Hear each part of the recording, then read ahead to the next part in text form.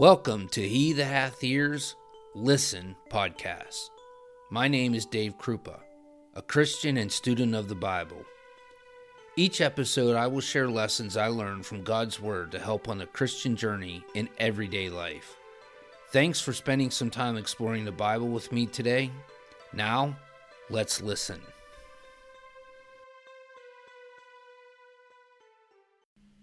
Turn with me, if you will, to Ephesians chapter 1.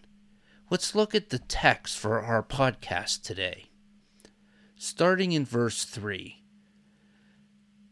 Blessed be the God and Father of our Lord Jesus Christ, who has blessed us with every spiritual blessing in the heavenly places in Christ, just as he chose us in him before the foundation of the world, that we would be holy and blameless before him.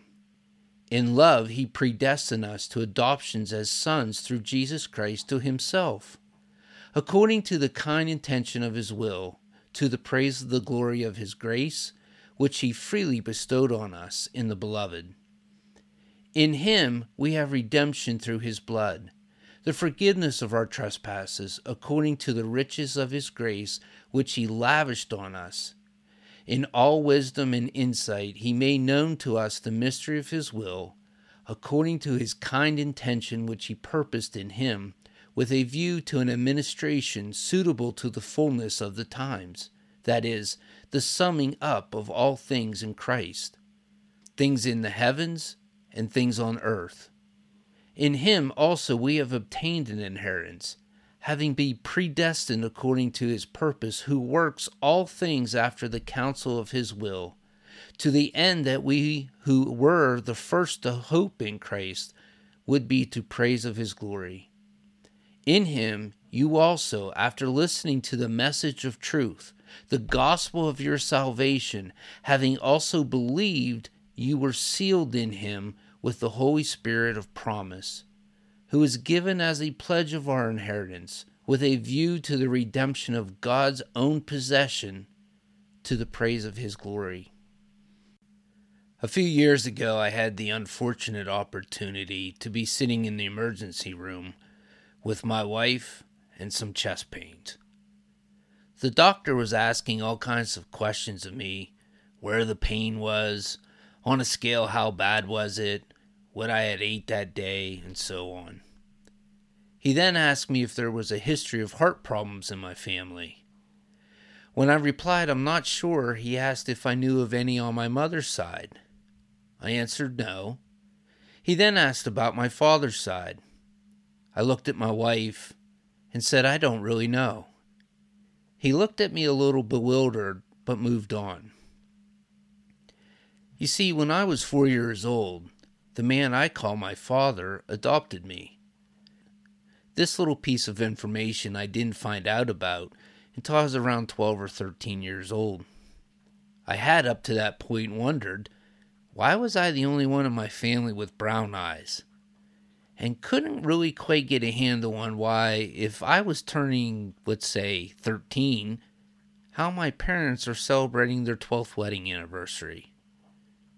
My mother eventually sat me down and told me the truth, how my dad, out of love, had chose to make me his own. She pointed out to me that if I ever wanted to meet my biological father, she could arrange it. I quickly replied, no, I already have a dad. I've had the opportunity several times in my life to go and meet this biological father of mine, and each time I've declined. Unfortunately, later on my parents were divorced, and I decided to stay and live with the man who chose me, and said goodbye to my mother, my brother, and my sisters. After a few years, I moved in with my mother, and when I was about 16 or 17 years old, she came to me and told me that her husband, my stepfather, had chosen to adopt my brothers and sisters, and he would do the same for me also if I liked. I chose not to because my dad had chosen me. Later in my life, I would have the same opportunity that my father had. I was going to choose to make two wonderful children my own. I remember the day we had to go see the judge in the judge's chambers. A lot of thoughts were running through my mind. I thought of my dad, who many years earlier was doing the same thing, who even though he's not perfect, I'm still proud to call my dad. The judge asked me if I would take care of Natasha and AJ as I would my wife and my other children.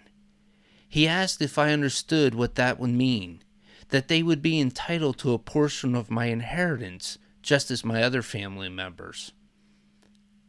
I replied, I do understand. And today, in my eyes, I have 5 children. In my mind, I have always had 5 children and will always have 5 children.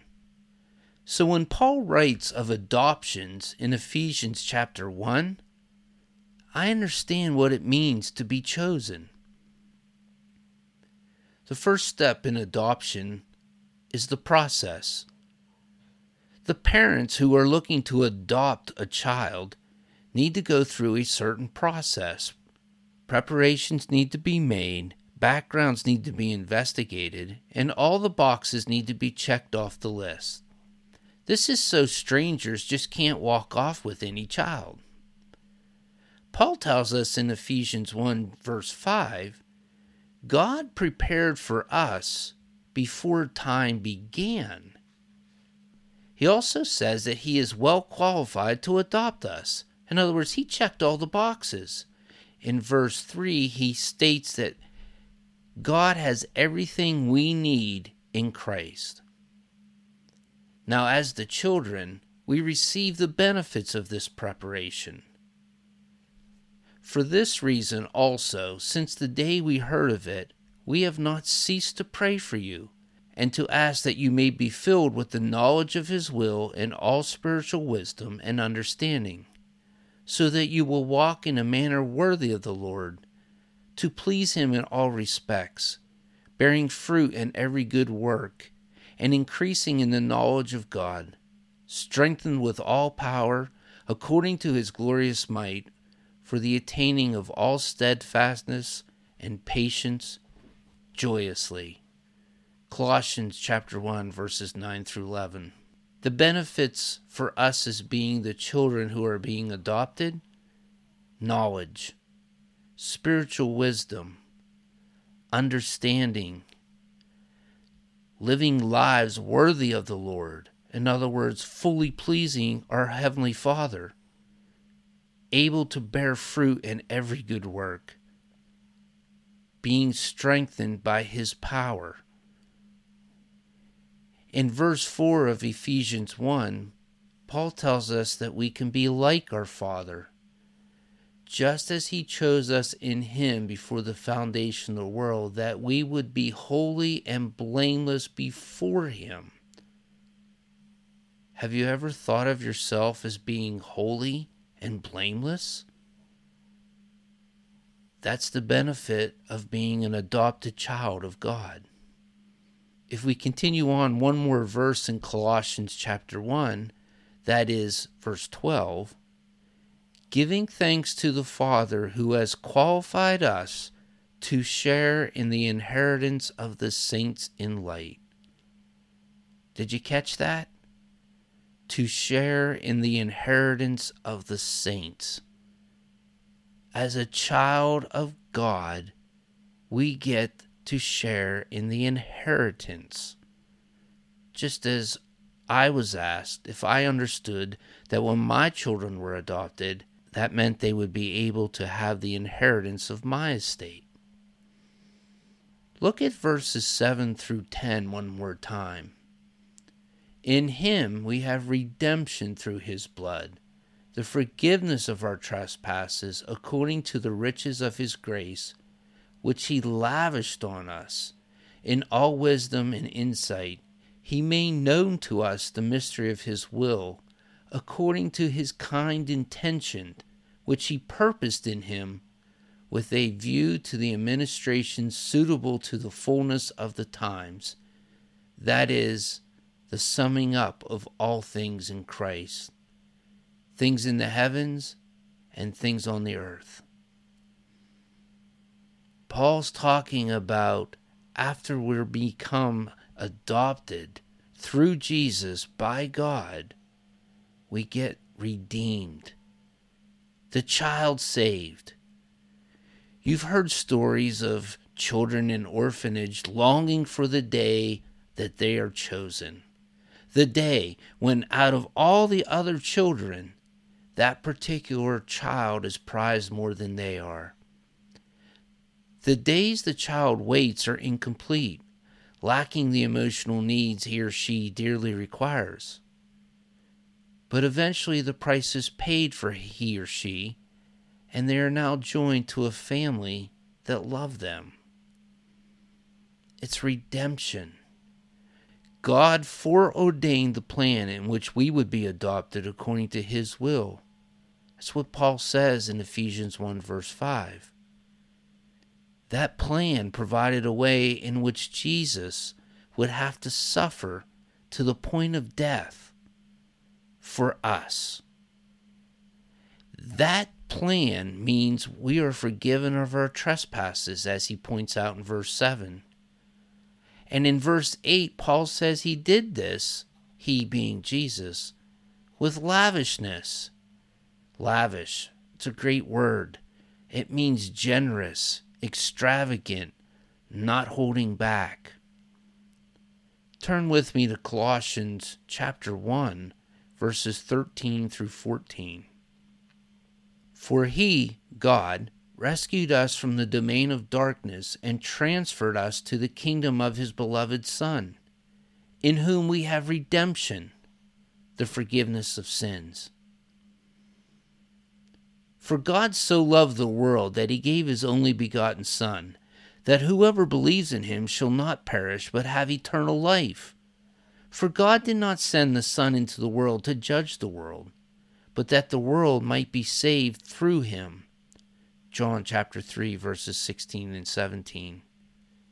This great act of love is the plan that God put in place for us to become adopted children of His.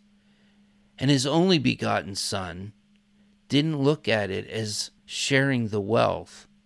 He looked at it as loving us enough to die. The Father used wisdom and insight to provide the right time in revealing His will, as Paul points out in verses 9 and 11 of Ephesians 1. He made known to us the mystery of His will according to His kind intention, which He purposed in Him, with a view to an administration suitable to the fullness of the times, that is, the summing up of all things in Christ, things in the heavens and things on earth. In Him also we have obtained an inheritance, having predestined according to His purpose, who works all things after the counsel of His will. Colossians chapter 1, verses 21 through 23 says this: And although you were formerly alienated and hostile in mind, engaged in evil deeds, yet He has now reconciled you in His fleshly body through death, in order to present you before Him holy and blameless and beyond reproach. If indeed you continue in the faith firmly established and steadfast and not moved away from the hope of the gospel that you have heard, which was proclaimed in all creation under heaven, and of which I, Paul, was made a minister.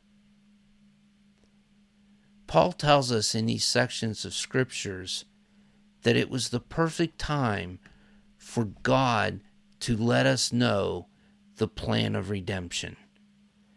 It was the perfect time for God to say, I'm going to adopt people. He also provided us His complete will. The revealers of that will have been different people. The first revealer, obviously, was Jesus. Hebrews chapter 1, verses 1 and 2. God, who at sundry times and in diverse manners spake in time past unto the fathers by the prophets, hath in these last days spoken unto us by His Son, whom He hath appointed heir of all things, by whom also He made the worlds. The next group of revealers might be the apostles. And Jesus came and spake unto them, saying, All power is given unto me in heaven and in earth. Go ye therefore and teach all nations, baptizing them in the name of the Father and of the Son and of the Holy Spirit, teaching them to observe all things whatsoever I have commanded you.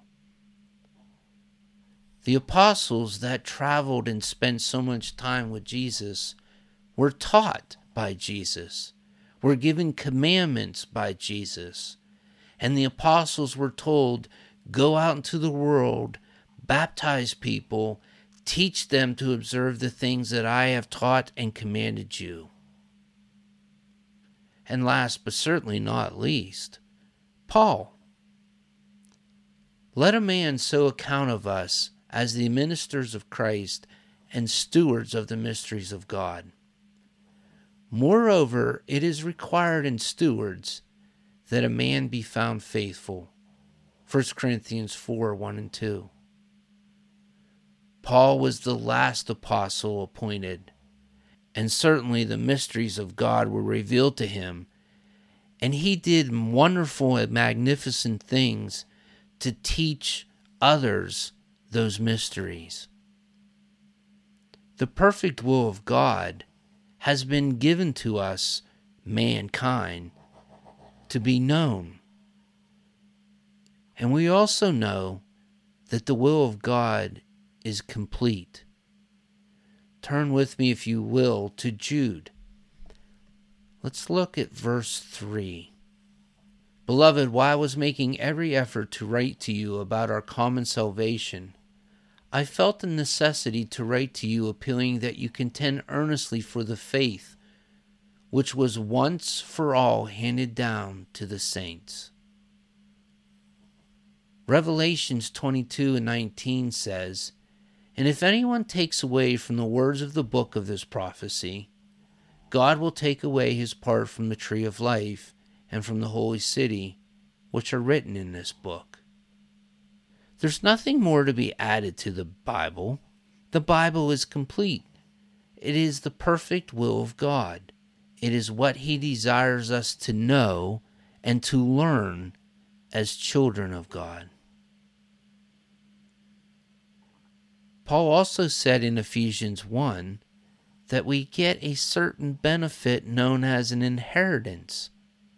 The adopted child has all the rights to the parent's estate, that a child is equal to any other sibling and enjoys all the same benefits. So we get to receive an inheritance, as he states in verse 11, according to his purpose. What is the inheritance? Turn with me to 1 John chapter 4, verse 7. Beloved, let us love one another, for love is from God, and everyone who loves is born of God and knows God.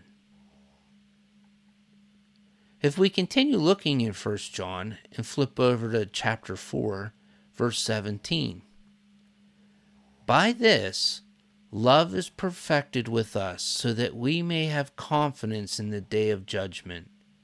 Because as he is, so also are we in this world. There is no fear in love, but perfect love casts out fear, because fear involves punishment, and the one who fears is not perfected in love. We love because he first loved us. Part of our inheritance is being able to be bold, to understand the love of God, to understand that perfect love, there is no fear of punishment, because we will stand holy, blameless, and without reproach before him. In verses 12 to 14 of Ephesians chapter 1, and let's just look at that text one more time. To the end that we, who were the first to hope in Christ, would be to praise of his glory. In him you also, after listening to the message of truth, the gospel of your salvation, having also believed, you were sealed in him with the Holy Spirit of promise, who is given as a pledge of our inheritance with a view to the redemption of God's own possession to the praise of his glory. Our inheritance is guaranteed by the word of truth. This word of truth is Christ. John chapter 1 verses 1 through 4. In the beginning was the Word, and the Word was with God, and the Word was God. He was in the beginning with God.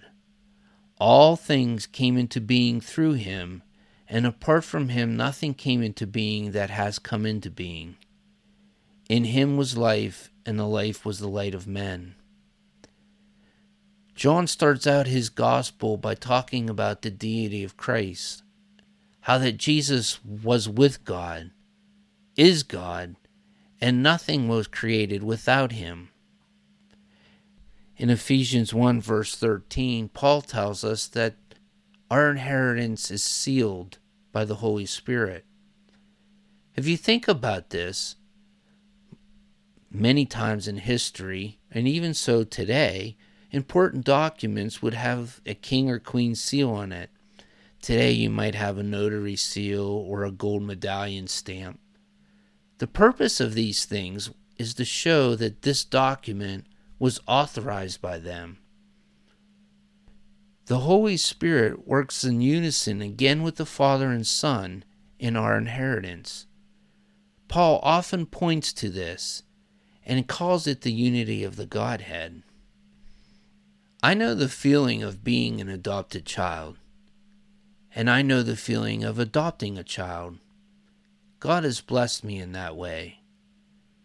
But I say most of you know how an adopted child feels when chosen, because we have been chosen by God to be his child, so long as we obey his will. Paul tells us that Christ, who has blessed us with every spiritual blessing, that is an eternal truth and one that I am forever grateful.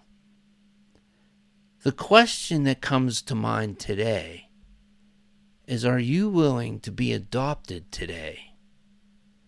Are you willing to be redeemed today? Are you willing to have your inheritance guaranteed by the word of truth and sealed by the Holy Spirit? And if you were to die today, would there be a crown of righteousness awaiting you in heaven?